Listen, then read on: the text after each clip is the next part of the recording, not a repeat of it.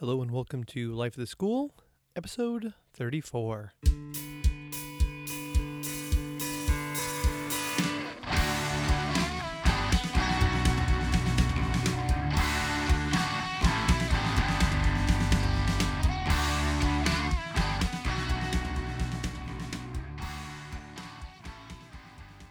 Hello, my name is Aaron Matthew, and I'm a biology teacher from Acton-Boxborough Regional High School. Normally on Life of the School, I like to sit down with a fellow life science teacher and ask them how they get in the classroom, what are they currently working on, and what are their hopes for the future. But this is the first episode of November, and November means the NABT conference. So I sat down with a couple of different groups of biology teachers to find out about their presentations that they're going to do in St. Louis. In my first conversation, I sat down with Valerie May of Woodstock Academy in Woodstock, Connecticut, Robin Balleri of Carrboro High School in Carrboro, North Carolina, and John Darko from Seneca East High School in Attica, Ohio. So in this conversation, we talked about their presentations in St. Louis. Welcome, Val. Hi, Aaron. Hi, and also joining us from North Carolina is Robin. Hey, Aaron. And joining us from Ohio is John. Hey, how's it going, everybody? Good. Good. So this is like, if I ever had a show that was going to go off the rails, well, actually, it's going to be the next time I sit down with Paul and Ryan. The odds that we're going to have a half-hour conversation that stays on topic is pretty low. But here it is. It's a Sunday night. We're a little bit ahead of us, but this is going to be the episode that comes out the Sunday before we all head to St. Louis. So I'm pretty excited.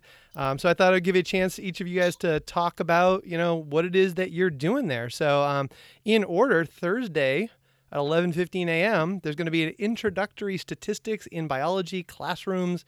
And Val, you are presenting that. You want to tell us a little bit about what we're in store for in this Thursday show?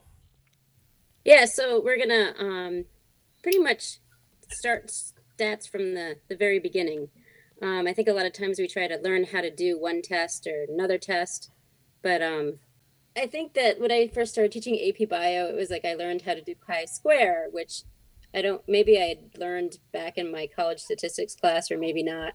I had no reason to know it, so I forgot about it. So I had to teach myself how to do the test. And then, of course, teaching it to students was, fun when you have things that are supposed to be said in one certain way and kids are asking questions and you're just kind of spinning around and not really understanding yourself and then trying to teach it to the students as well. And then with the new redesign, we've added standard deviation and standard error of the mean as well. Mm-hmm. And so I think that for AP biology teachers, we're learning how to do these tests, and then we're teaching the kids how to do these tests kind of in isolation. And so our workshop is really designed around starting at the very beginning, like, why do we do statistics? What's the difference between a sample and a population? And then really breaking it down of like, this is what normal distribution looks like. This is what mean is. And really looking at the relationship between all of these different statistical tests so that we realize they're not isolated from each other. They're all talking about the same thing, how to make sense of a set of data. Yeah, it's really kind of interesting. I don't know if anyone else sees the phenomenon. When I do my first lab, I do the chi-square with the fruit flies, because I do the fruit fly as my first lab. And my kids want every single hypothesis to be like a null and alternate hypothesis. Like I was grading labs just today, and I had a couple kids who were like, they were writing a null and alternate hypothesis when I was just asking them, really to make a prediction and connect it to a phenomenon. As soon as you introduce these statistics, we're introducing them in these sort of in a vacuum a bit, with no context of why we do them or where it is to take the appropriate choice of which statistic to pick. Mm-hmm. So this summer I was scoring the essay 1 on the AP exam, and as I was reading through all the student responses, I just kept saying, they need to do sampling and normal distribution, click and learn. They need to do this because they're not really understanding the meaning behind the numbers. And so it's really easy to get things confused. So I think it'll be a good introduction, but definitely not wasted on people who have been doing the tests for a while. Um, Yeah, you I know. also, yeah, I was going to say you also have a T-test thrown in there, which I know is not on our little AP test Yeah. list. Not yet. What I hear? Not Oh, yet. that's good. What do you know, Robin? You know, I there's hear little whispers chatter. around. People chatter. That somebody So put I Paul just in charge? when I looked at this, when I looked at the click and learn that we're going to use for a good portion of the workshop, a lot of things clicked into place for me for standard deviation and for standard error of the mean. I I think it was just very abstract before, and then I realized like, oh, you could actually replicate this if you had a ton of time and you could sample a population 500 times. You'd actually understand what this number is representing.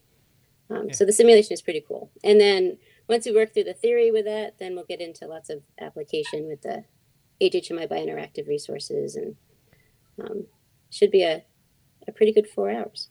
Yeah, it's not short. Oh, it's not. We're hoping for a increase in confidence level by the time. And Oh, there it is. oh yeah, Are we like we're gonna be like 95% confident? Oh, dead trombones guy. no, we're going for 98. We're going 98. I went to the one with Paul Strode last year, and it was extremely valuable. Is it going to be similar to that one, the workshop? I don't know because I wasn't at their workshop. I mean, might use some of the. I mean, definitely looking at the same types of statistics, and they might do some of the same resources. I don't think they did the normal, the sampling and normal distribution activity, so that will probably be different. No. And then Good. a new data set is going to be introduced from the. There's a Scientist at Work film on bees, and with this cool little gadget where they can count how many times the bees re-enter the hive, and so we're going to be working with a data set from that short film as well. Neat. Yeah, I spent a lot of time talking about the concept of central tendency when I introduced statistics. Like, well, why would we do mean? Why would you do median? Why do you do mode? Mm-hmm. And then how does that tie into standard deviation? I also like to tell the story when I first took. Similar to what you described, you started doing the AP, and we used to do chi-square before with the fruit fly genetics, and then we got the new version, and now I do it with this. And I remember learning the statistics in teaching the AP, and I took a stats course myself. And I remember going to my wife, who works as an immunologist and does labs all the time. It's always doing bar graphs and stuff like that. And I was like, well, why would you do your error bars as standard error versus standard deviation? And she's like, oh, they're much prettier. There's no statistical value to them, but they're much prettier bars. So I always tell that to my students. They're like, well, what does it mean? I was like, well, you do that so you can do 95% confidence interval, but it doesn't have the same meaning as it does when we look at that normal distribution curve. So cool. So I have a ticket. That is a ticketed event, and I'm pretty sure it's sold out. It is sold out. And I think they added a couple more seats, and so it should be a nice full room. Cool. So I will, assuming my plane gets in on time and my driver can find myself into St. Louis, I'll be wheeling my luggage right into that room. Awesome. So I'll be the peanut gallery there. So Great. It'd be good if I get Paul Strode there sitting next to me. So I'm sure he'll be there. And Val, I noticed when I searched your name in the thing, you're doing some textbook stuff there as well, aren't you? Yep, I'm going to be at the Pearson is having they're calling it the Pearson Lab in the exhibit hall. Mm-hmm. So there's 2 different times, one on Thursday, almost right after the stats workshop, and one on Friday, where I'm just going to sit down and chat with people about how I use mastering biology with my students. Cool. So yeah, and do you have any? I didn't notice if you were on the HHMI booth as well. No, I'm giving them the 4 hours and the movie night. And so you'll be at movie night. Okay, good. So yeah, it's in the blood. So as long as you're going there and it's going to be a completely laid back, relaxed time in St. Louis for you. No work time. Friday, it's all good. So. All right, that transitions us awesome to Friday. And now we can put Robin on the hot seat. And so, Robin, at 10:30, between 10:30 and 11:45, you're doing constructing and using models to investigate ecological relationships using HHMI biointeractive resources. So, what can we expect in that workshop? So that's like the longest title ever for a workshop. I'll be presenting with Mark Eberhard, who's another HHMI All-Star ambassador. Mm-hmm. And we'll be introducing and bringing back some classics of trophic cascades Mm-hmm. and using models to teach ecology. And so we'll be showing one of the Scientists at Work videos from last year's holiday lectures with Brian Silliman from Duke, which I love to hate, and talking about salt marshes and salt marsh ecology and salt marsh food webs and things like that.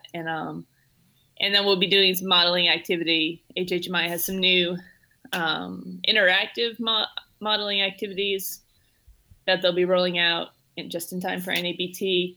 And then they've got some kind of, paper and pencil types of modeling activities too that we'll be playing around with during our workshop.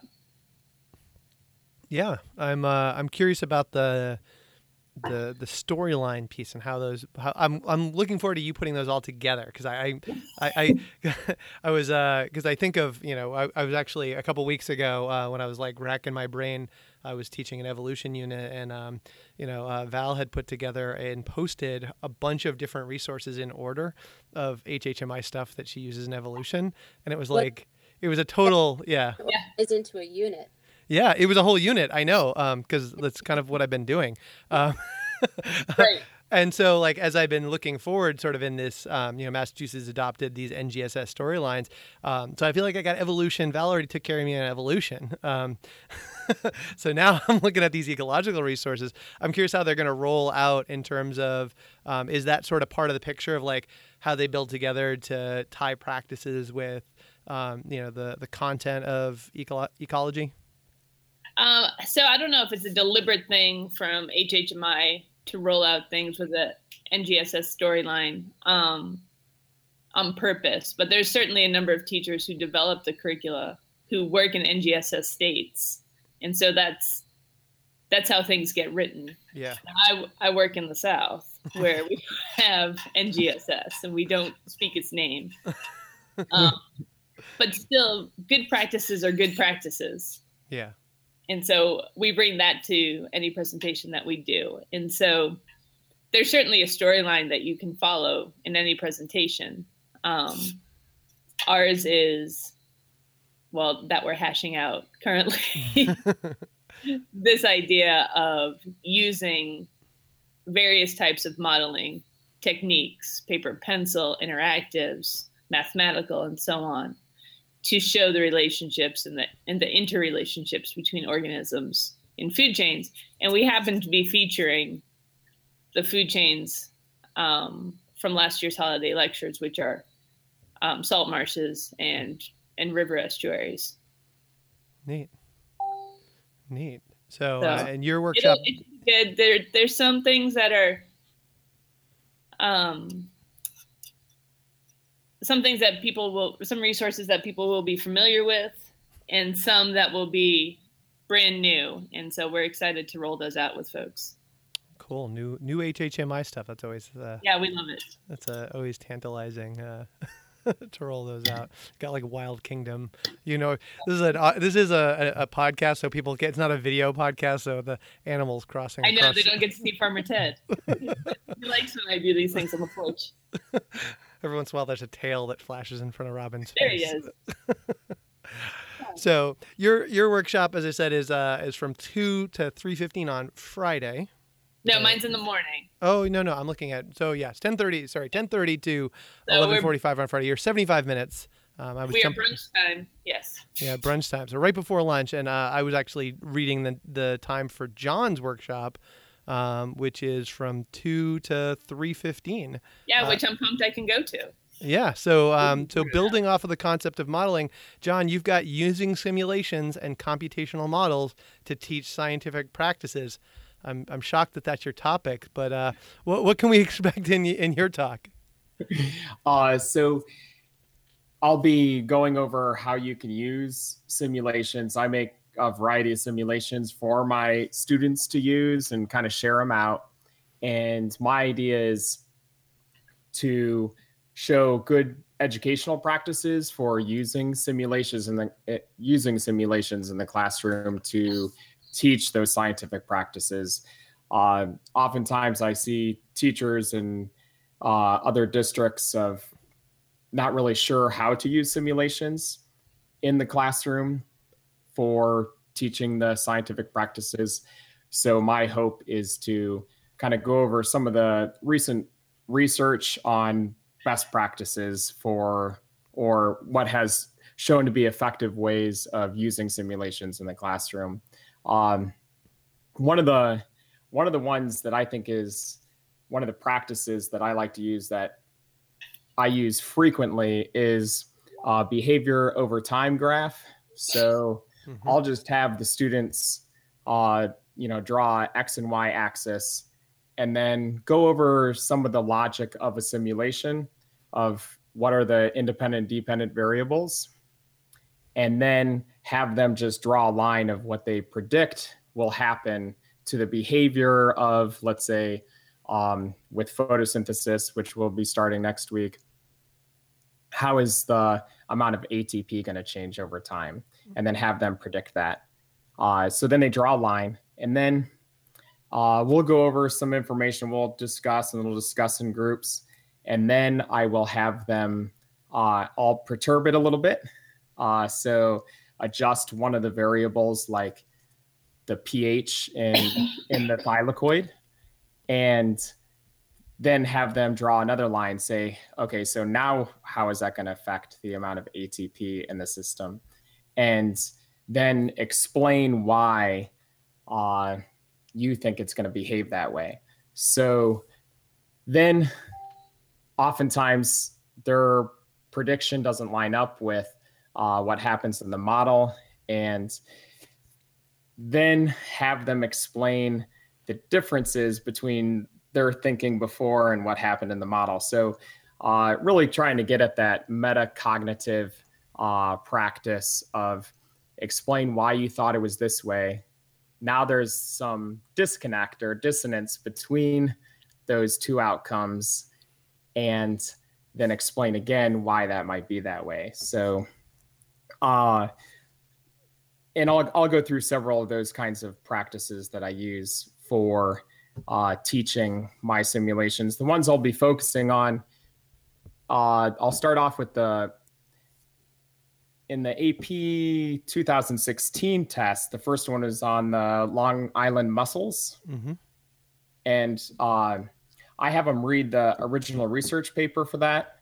And then I built a simulation that kind of models that there's two alleles that behave differently in different salinities. And so I use the model along with the original research paper for discussing that research. And then as an assessment, I give them the FRQ, the free response question for that.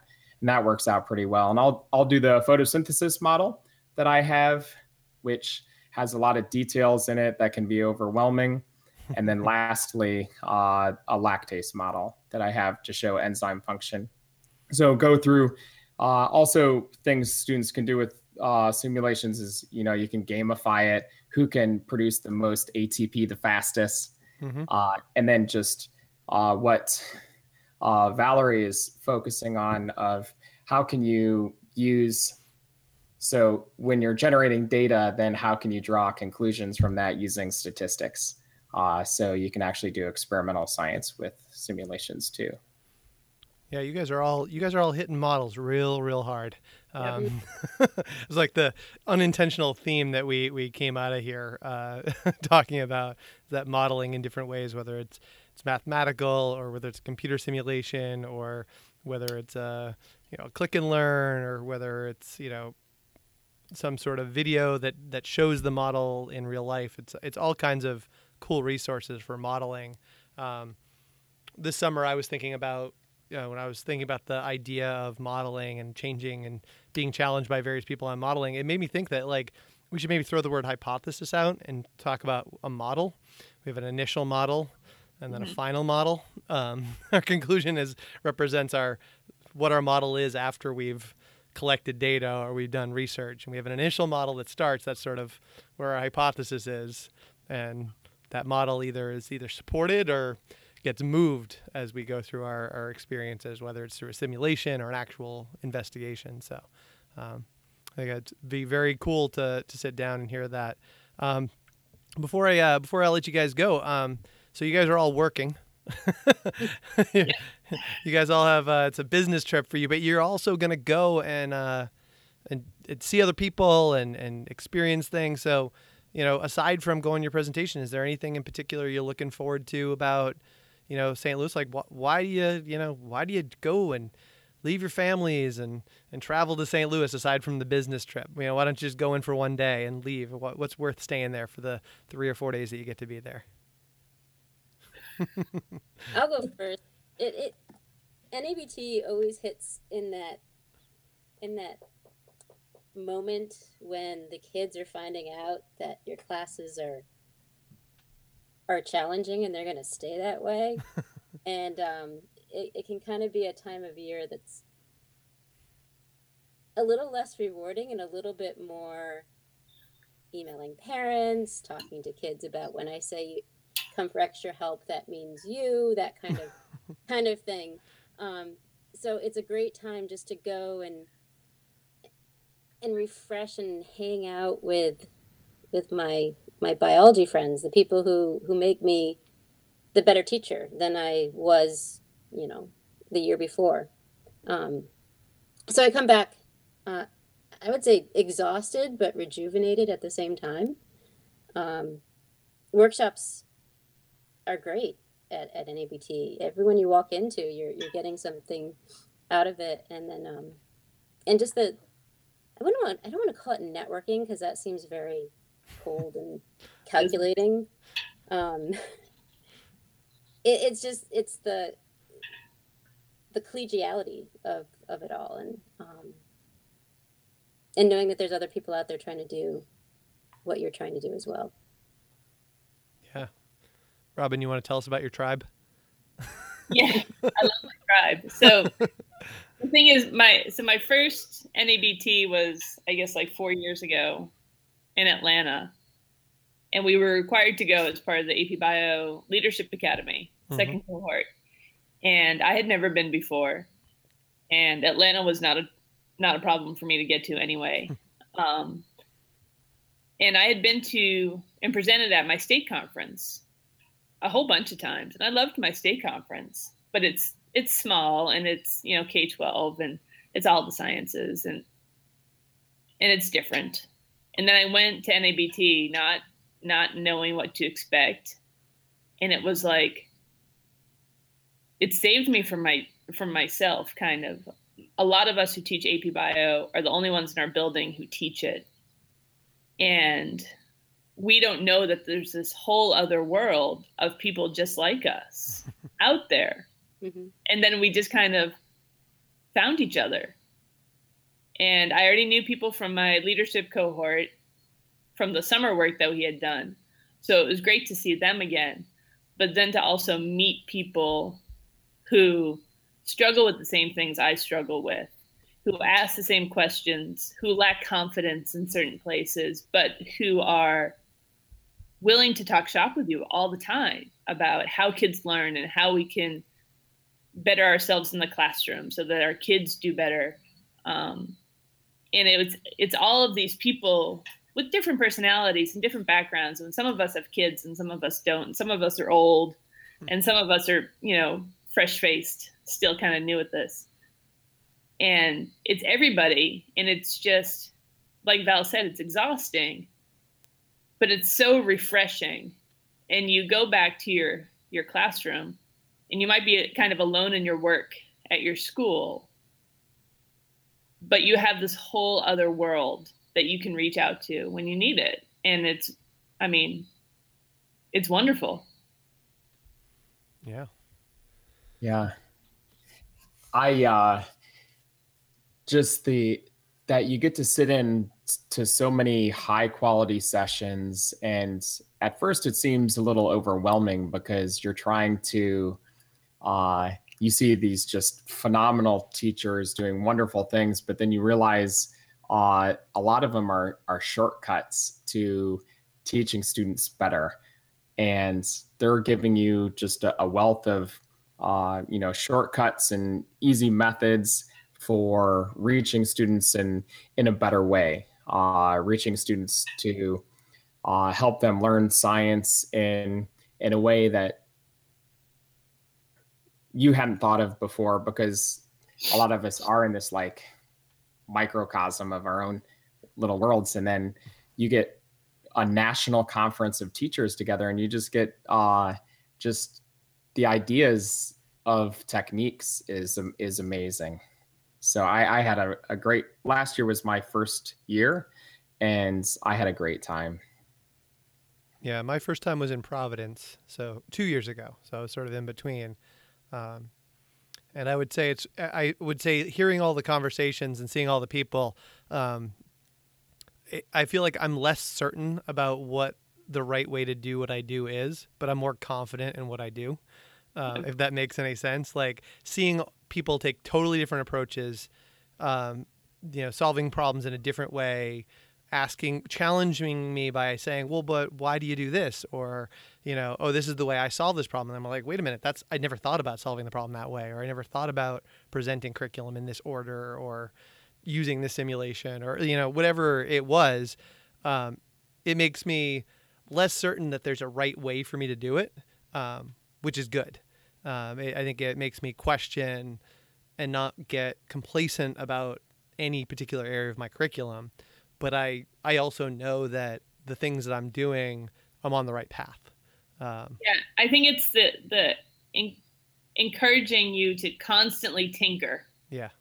With whatever you're doing. And it's not like, I do constantly question myself, but not from like, ho-hum, I don't know how to do this thing. But just like, you just talk to people and you hear alternative ways of teaching things. And then you just tinker. And it's this constant drive to be better for the betterment of your kids. Yeah.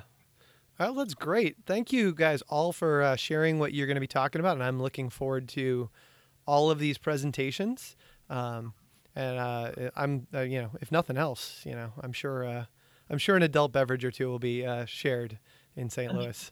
Well, I was just gonna add that for anybody going for the first time, make sure that they go to the fun activities as well. Yeah. Because that's where you get to know people, and so like the movie night and the receptions.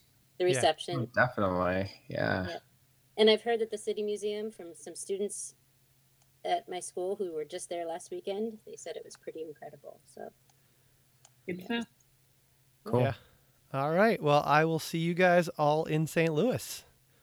Next, I got to sit down and talk with Paul Strode of Fairview High School from Boulder, Colorado, and Ryan Reardon from Jefferson County International Baccalaureate in Irondale, Alabama.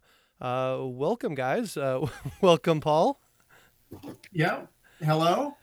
And, looks like Ryan's here. Yeah, and welcome, Ryan. Yeah, you're already like running off on me. I thought you were introducing Paul. I introduced you both.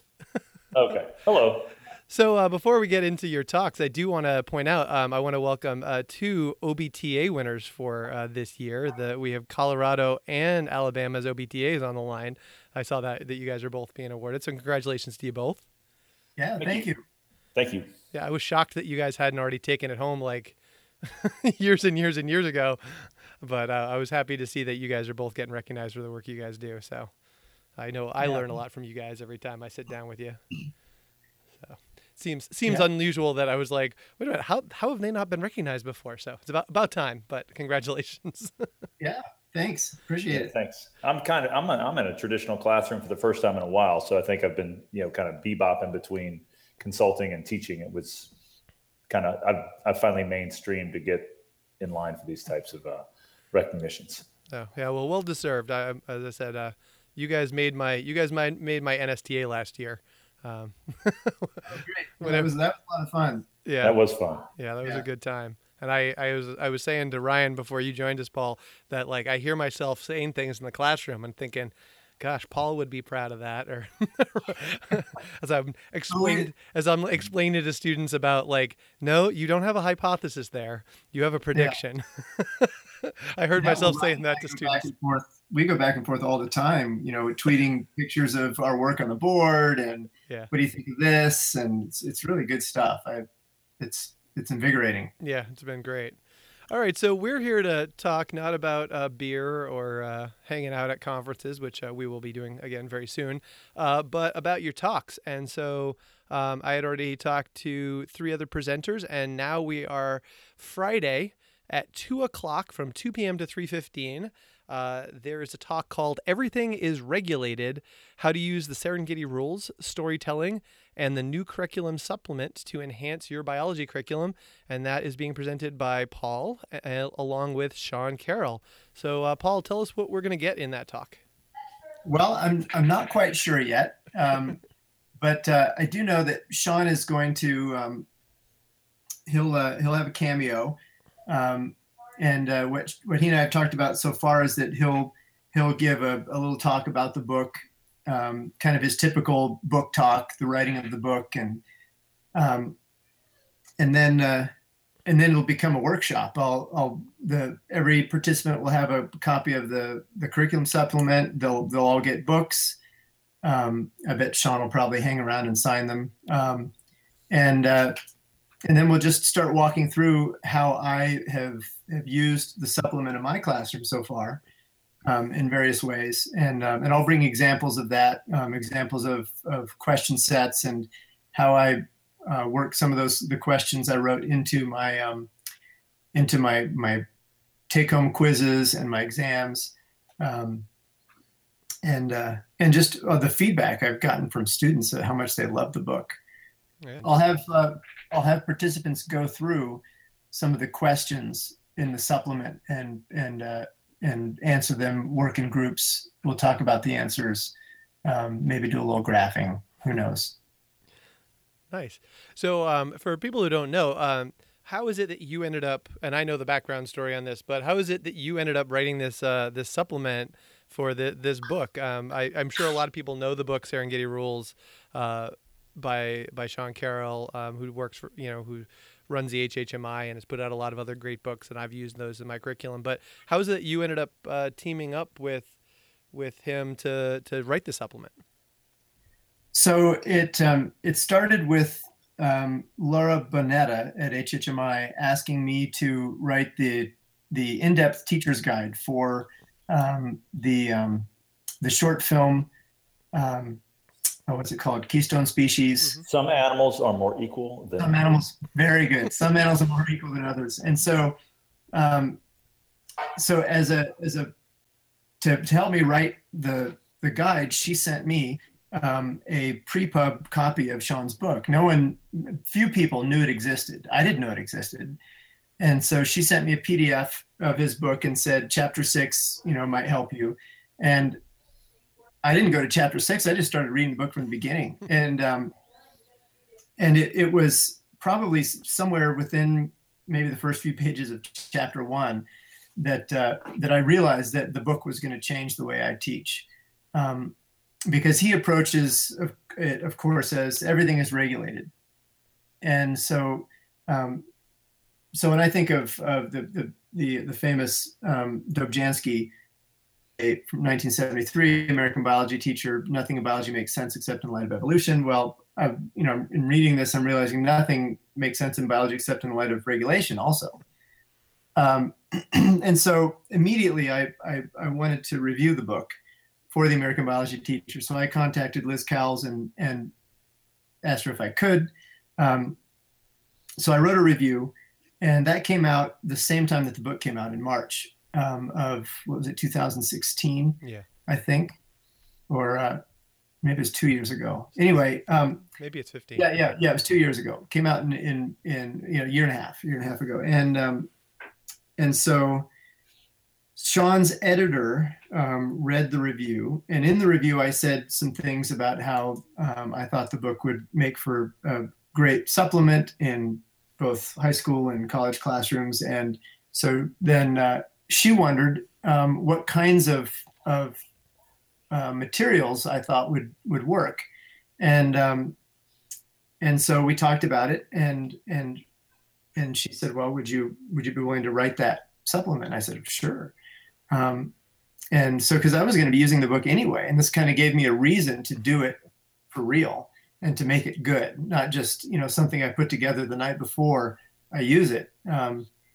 And so over the next, maybe 6 months or so, I worked out, I think, about 95 engagement questions, discussion questions, and assessment questions to go along with the book, along with a summary of the book. And then I also added in all of the NGSS, AP Bio, and IB Bio curriculum connections, and an example of how the book might be used in a typical biology curriculum.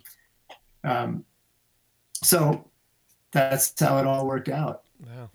Yeah, I'm excited. It's an interesting thought about. I used when you said the Dobzhansky quote to me, I was like, that's such a cornerstone to how I teach AP. And it does. It sort of challenges of like, well, what are the other cornerstone ideas to bring in? So I'm excited to see the whole curriculum and hear the conversations and see how that all plays out. Yeah, great. Yeah, and so Sean's a great person will be there, huh? Yeah, I got to run between yours and John is presenting at the exact same time. John Darko, it's the exact same time, which stinks. But but and Sean Carroll is such a great presenter as well. I've seen him present a lot of times, so I'm excited to sort of hear his chime in on this supplement and how he sees the book as well. Well, he'll easily upstage me. Yeah.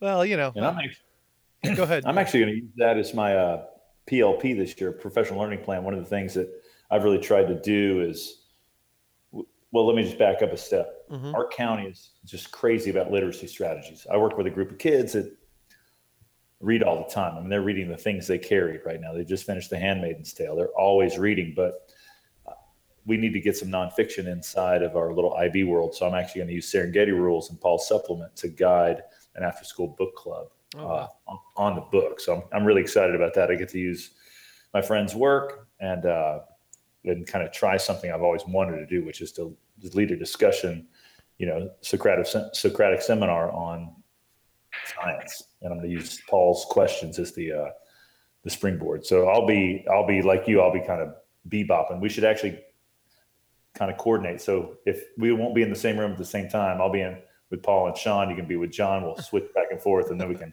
trade notes. We'll just text back and forth throughout the whole thing. There you go. Yeah. Live tweet it. Yeah. Well, the thing is that I was thinking, because I was thinking about using it with my alternative program. That's sort of my sandbox where I try a lot of things out. And I've read books with them in the past. We read Henrietta Lacks with them, and I've read a couple other books. But the concept that I know who's going to create this curriculum supplement, and I know that we got the HHMI stuff that that can support and supplement, to help with the scaffolding with those guys, along with other resources as well. I'm excited to sort of see how these questions fold out. I'm a little leery about where the reading level will be, having read through the book, because it's, for students who struggle to read, and I have a couple of them, I'm definitely have to provide a lot of support for them. I think my AP kids would crush this book, but with a kid who, as you say, needs literacy support, and literacy is not their strong point, I'm looking at these engagement questions because I think that they'll dive into the discussions, and it will help open up the book and open up the concepts. Well, there are some chapters are going to be more appropriate than others for that little kid. The chapter on cholesterol regulation, I had to read about 3 times before I understood it. Man, And Sean did a great job with it. It's really complex. Yeah. And there's a lot of moving pieces. And so, but chapter 6, which is basically all about Robert Payne's work and the Sea Star, Kick It and See experiment, trophic cascade, keystone species, and everything. That's pretty easy to digest. Yeah, and that might be the answer for me. It may be a case where we do supplemental readings. We pick 2 or 3 chapters and highlight a couple concepts. But having been through it, it's an exciting book with so many concepts that you can use to teach. And with a group where I'm a little bit flexible, it's kind of like I could run a book club as my class. Yeah. And especially now that we've got if you've done all of the curriculum alignments for me, that allows me to do a lot of that work where I can say, yep, I just replace this unit and I replace this unit, and now I can just use the book as my backbone for that. So I'm pretty excited about that. All right. Yeah, and Aaron, you've talked about how those kids are, in an alternate universe, they might not all be the valedictorian, but they've just had a lot of barriers thrown in their face that make them not the right fit for traditional school. Yeah. But what an opportunity for them to sit down and talk. Yeah. Talk about science, talk about how the world is stitched together. That's an awesome opportunity. That might be the thing that kid carries with them forward, that pushes them in a particular direction to think a little bit more about the decisions they make, about the decisions they make and what they buy, what they consume, where they live. I mean, that's what school should be like anyway. Yeah. Flexibility to take a good piece of literature and dive into it and talk to kids. Yeah. And I've, the other thing for me as a teacher, and I don't know how many books you've taught with that are like books. The first time I pulled a book off the shelf and tried to teach it with those guys, the thing I realized is I am not an English teacher. That, I'm a science teacher and I know how to scaffold curriculum that's from a science standpoint, but I had a really hard time diversifying my lessons based off of a book and using somebody else's supplement. That I think, honestly, the supplement I was using was written by an English teacher. And I don't have those teaching chops to teach books. That's not something that, there's something I learned very quickly as I felt like, all right, now we're going to read. And now we're going to discuss this question. Now we're going to read and discuss this question. I felt like I was out of my depth. With this book, I feel like I'll have no problem bringing in, other phenomena or other things like that. But also knowing that a science teacher wrote the supplement, there's going to be a lot of connection. So I'm excited about it. So it's going to be cool. It's going to be a cool learning experience for us. All right. So that's Friday. And I'm sure we won't talk or see each other at all until 9:00 the next morning, at Saturday morning. We're gonna have a rehash table on Friday night. I think. I'm sure there's a place or two in St. Louis where we can go out for some ribs. Plus, there's Night at the Movies with Sean. So that's right. That's Night at the Movies is Friday night. So yeah, absolutely. We'll do Night at the Movies. So we'll see Sean again then. Yeah. And then Saturday morning. They gave you guys the awful early slot of 9 a.m. Is that really 9 a.m.? Yeah, that's what I pulled out of the thing. 9 a.m. to 10:15. Right. Teaching a high school research course with Paul Strode and Ryan Reardon. So, What are you guys talking about in this 75-minute session? Well, I'll let Ryan take it because this was his great idea. At what point did I have that idea? Well, I'll kick it back to Paul. So I'm about to soapbox, Aaron. So get ready. The recorder goes for several hours, so don't worry about it. So Paul and I back channel a lot when Facebook stuff is flying around. When conversations happen, I might call him or we might text, and I'll be like, "What is the deal, man? What are these people talking about?" And I'm always I'm the judgmental one. I'm the guy that's like, I'm gonna fire off, and I just kind of back off. But something Paul said to me last year, I think it was, or maybe the year before, really resonated with me. He said, "I'm just trying to do fewer things better." And I was like, that is the money right there. That's the goods. We got to forget about, we don't want to forget about curriculum. We don't want to forget about content, but we have to do fewer things better.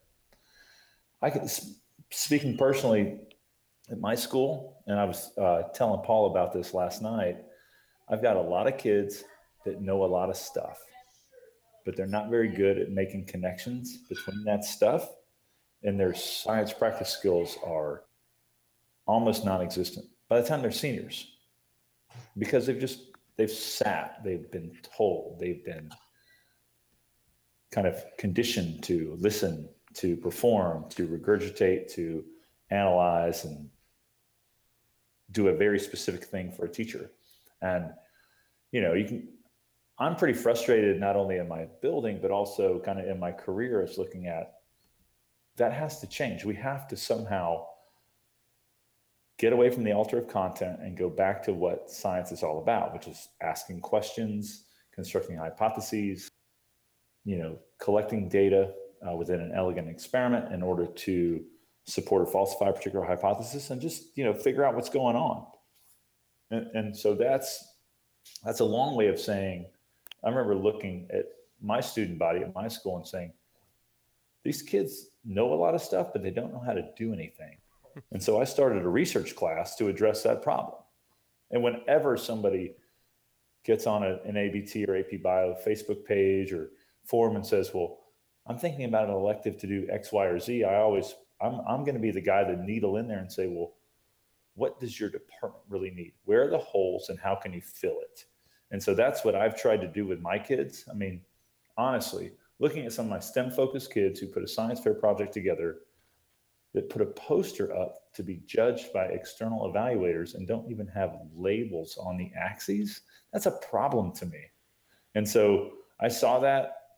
I didn't run, but I walked down the hall to my director. I said, can I please start a class in order to teach these essential skills so that these kids can live into their potential? And with her blessing, she said yes. We started, she asked for a paragraph or two synopsis of what I wanted to do, and then basically gave me free rein to do what I wanted inside of my classroom.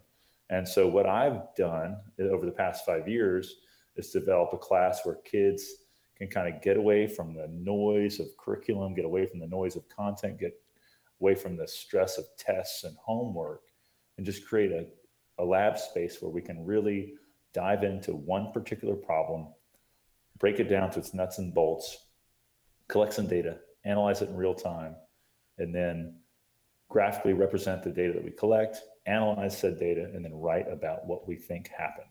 Mm-hmm. And we do that.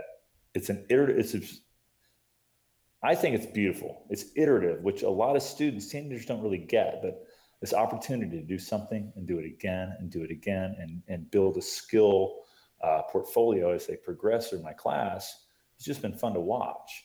And then each year, the class kind of morphs, not only based on my own interests, but also on the strengths and weaknesses of the kids. And so here I am looking at it year 5. I met Paul about 2.5 years ago. We've done some talks together for HHMI that's really helped influence the way I think about quantitative reasoning and computational thinking. So that's become a fulcrum in my class in terms of leveraging how I want the kids to learn. So we spend a lot of time teaching basic math, not basic math skills, but computational reasoning, quantitative analysis, and biostatistics in that class, because that's the place where I can really push that envelope. Yeah. And what's been fun for me is when those kids come back to me in IB Bio as seniors, they've got the foundation so I can push them even further. And so to that end, that's what I'm going to talk about. That's going to be my piece of it, is taking these 9th and 10th graders with a desire, but a desire and aptitude, but no real place to develop that aptitude. And that's what I've created in my school. And so I'll get 30 or 40 kids a year that can come in and learn how to do science, think about science, collect data, write about data, and then move through our program. Wow. So that's my piece. And what I see, and I don't want to put words in Paul's mouth, but he's got the back end. He's got the older kids that are a bit more sophisticated. At least that's been my perspective. He'll probably contradict me. But I think we have a real nice continuum. So I'm going to talk about how I work with 9th and 10th graders. And I think he's going to, I can't wait to hear how he works with these older kids. And one more thing, and I'll shut up. A 9th grader is just a middle school kid with a different label. That's what I've learned in 3 years. You got a ninth grader in there, they don't know anything. Yeah. What I tell you when I talked to you earlier today, Paul, I said it's amazing how much we forget how little these kids know when they're in ninth and 10th grade. Oh yeah. I said that to him earlier today. But you can get them to do a T-test. Yeah. You can get them to do a regression analysis. You can get them to do anything. If they can add and subtract and divide, multiply and square, they can do all those things. Yeah, and it's so much fun to develop them. Yeah. You know, and the conversations around the data, the looking at those pockets of knowledge and those gaps in their knowledge are so fun to plumb. And I can do that in my research class. And those are the types of stories I'll be telling, and I'll be introducing my colleagues to my students and talk about why I teach this class the way I do. And then the idea is to push them to extramural science competitions and have them, you know, take those skills on to college. Neat. And so what are you going to bring with those older kids, Paul? Well, so Ryan's class is what's missing at my school, and my class is what's missing at Ryan's school, I think, because I get so my class is called Science Research Seminar, and it actually was a class that was created in 1998 after a bunch of district parents complained to the district that we didn't have much representation at all in the local and state science fairs. And you know, Boulder is full of national labs. We've got the University of Colorado. There's no reason why we can't have students doing authentic science in high school. And so a course was created back in 1998, and I showed up in 2004 and started teaching the class at Boulder High School in 2005. And I took seriously what the goal of the course was, and the goal was for students to do authentic scientific research where they come up with an original question and they take it all the way to the finish line. Now it requires them to find a mentor to help them get to that finish line, and that mentor could be someone as simple as me, could be a parent, or it could be a PI in a lab at the University of Colorado. But the goal is for them to take a research project from start to finish. But what's missing for me is them coming in with some good research skills that they would learn and develop in a class like Ryan's. And so I think what I bring to this class is science literacy. We do a lot of practice communicating science. The kids choose papers that are related to the research they're interested in, and then they'll present those papers to each other, and we'll practice. We'll practice presenting figures, practice talking about statistics, and just practice with this whole new language of science that these kids are learning. And it's really fascinating to watch them. I mentioned language. They literally speak a different language by second semester. And it's really fun to watch that transition happen. They then present their work at our regional science fair. They might qualify for the state science fair. We have an event called the District Science Symposium, which I came up with in that first year where I was teaching, where I thought, well, if they're presenting at the science fair with posters, they should also be giving a 12-minute talk like they would at a professional meeting. So they do that. And then I don't know what other teachers did. We have this class at several of the high schools, and I'm not exactly sure what other teachers do with the class, but I have my students then write a scientific paper following the instructions to authors of a journal that would be a likely journal they would submit in, because I want them to finish, to get to that sort of ultimate place where they're communicating their work in a written way and trying to build new scientific knowledge. And so ultimately they would submit those papers, and only occasionally that has happened. But at least they get that experience of writing that manuscript. So do they submit to like the Journal of Experimental Secondary Science, or, you know, one of those type of high school focused journals? Or are they aiming higher than that? Oh, they're aiming higher. They'll follow the instructions to authors for the journal Ecology, or for Physics Letters or something like that. Now, it's rare that they ever actually submit the paper, and when they do, it's often with the mentor. So it's often some co-authored paper, because they don't, for those kids that are working in a lab, there's the whole issue of intellectual property and everything. So they don't really own their data. And there's an agreement with them and the PI in the lab, or the postdoc, the grad student, that they're presenting data that may end up in a paper someday, and that they can be a co-author on, but they can't submit anything that they've written without the permission of everyone else that's been involved in generating the data. Yeah. But what Paul is not telling you, if I may, is that these kids, when they stand before a judge at a regional or state science fair, are incredibly articulate about what they know and don't know. Their ownership of the project they're presenting is second to none, which pushes them to that next level, which gets them to Intel and other extramural competitions, because Paul's pushing them to write, to think about what they're writing. It's kind of fun, full circle. I was a product of Boulder Valley School District, so I went to Boulder High, where Paul started his career in Colorado. And I remember Ms. Goldberg taught us, no thought is crystallized until it's written down. And so Paul's actually, he's getting his kids to crystallize what they know and don't know through writing, so that when they present, they're solid. And that's such a great skill. In fact, I kind of watched what he was doing in Boulder, just through, talking to him and, through social media and trading pictures.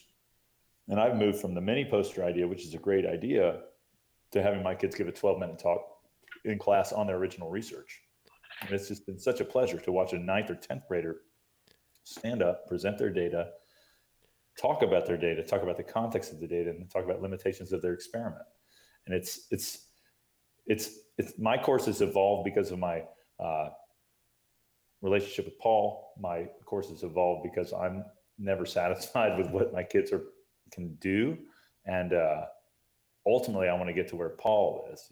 If he needs that middle piece, then we just need to meet in the middle. I guess that would be like Oklahoma. Well, Oklahoma, but you lost your wallet. And we can figure it out. We can start the Strode Reardon School. Yeah. Right? The gym is bike riding every day. Yeah. Right. Well, Paul's a runner. I think we can meet in St. Louis and figure it out. Yeah. We can start a school in St. Louis. Yeah. Well, it makes me think, as I'm hearing you two guys, and I do not teach a research course, but there's elements of what you're talking about that I've worked to embed within my honors curriculum, embed within my AP curriculum. There are aspects of what you're talking about that I have in my curriculum, and it makes me ask the question, where are the gaps? So I think that even for those who don't have a research course, I think it's good pushing about what it is that our kids can do in the classroom. And what's more important, what they know or what they can do, and how this looks sort of on that extreme end. When you have the ability to really push them on research, what does that look like? And where is the inquiry, what I call inquiry in my class? Where is it? Is it, how genuine is that inquiry? Is it inquiry in the true sense where I'm helping to build the skills along that inquiry continuum to kids who could go on and ask their own questions? Or am I calling it inquiry and it's something that's not? Do not make light of what you're doing, because that back end stuff that you're working on, when you have a data set, whether it's on something as straightforward as transpiration under different water potential regimes, or whether it's think about the beauty of a satellite colony around a transformed cell. Those opportunities and those patterns give you an access to questions, and you get the kids to think and discuss and talk. I think what I've seen from my perspective on AP and IB bio, or Gen 9th grade honors bio, that curriculum does drive the course, but you can pick and choose where you help with the sense making. And it's those back end questions that are so damn important for our kids. And so that's going to kind of be I'll be talking about it on Saturday. I'll be talking about it on Thursday and Friday night. And we have to find the space to help our kids think about what they know and don't know. Yeah. I see Paul rubbing his head. I wonder what's on that in his brain right now. Well, I think what all science teachers can do is at least have their students once during the course write a scientific paper, modeling it after an actual published peer-reviewed scientific paper, so that they can get away from the typical lab report, which doesn't exist outside of high school. The internal assessment in the IB world doesn't exist outside of the IB world. Mm-hmm. But what exists are scientific papers, and so at least once during a course, I think that all students should use a scientific paper as a mentor text and try and do that.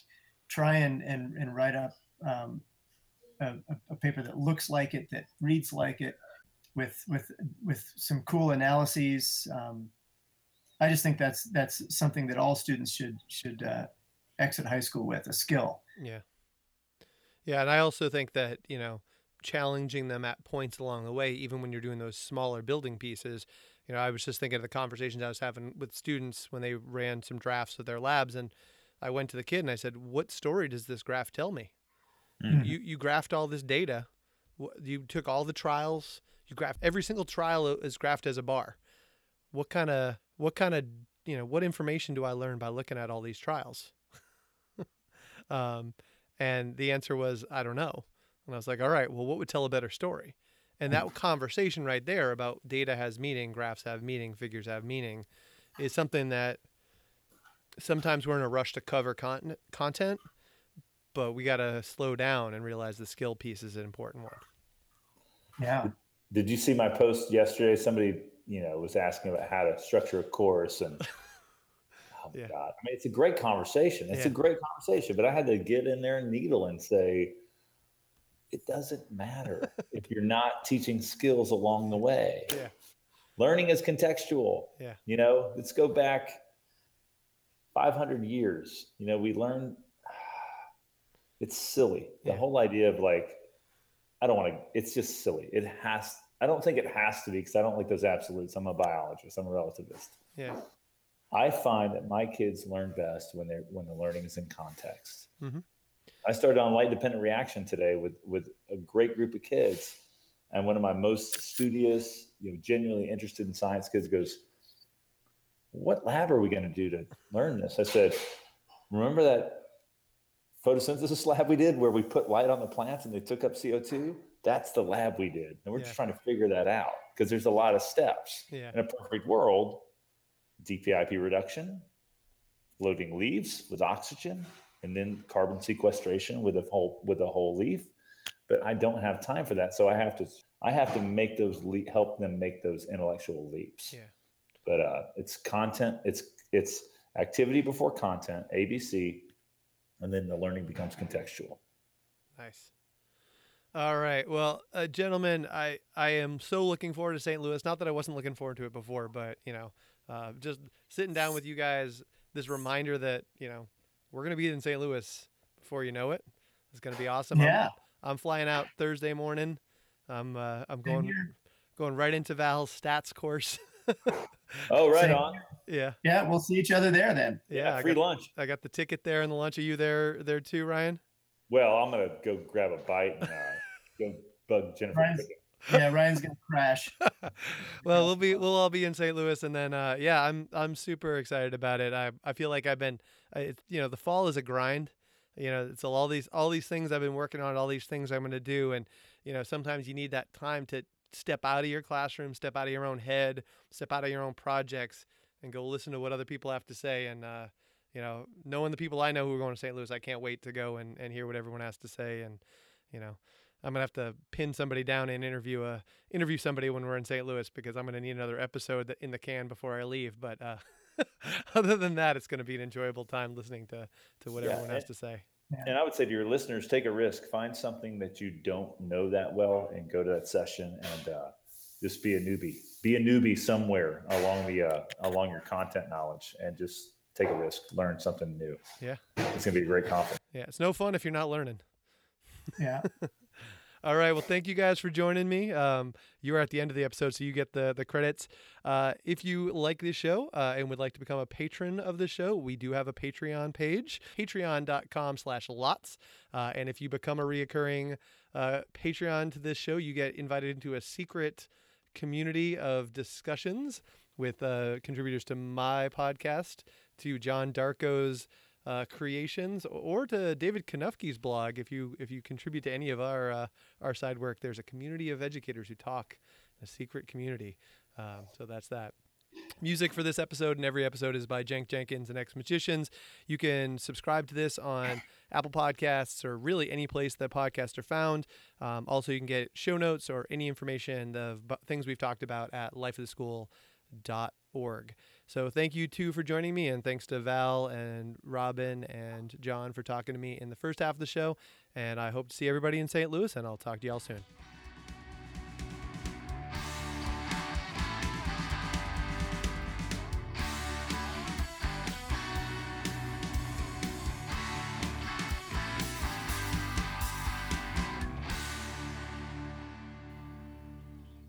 We're actually going to green screen the talk together because we're not going to be in the same room. We can't stand each other. So Paul will do his, and it'll be Mike in another room where I'll kind of chime in.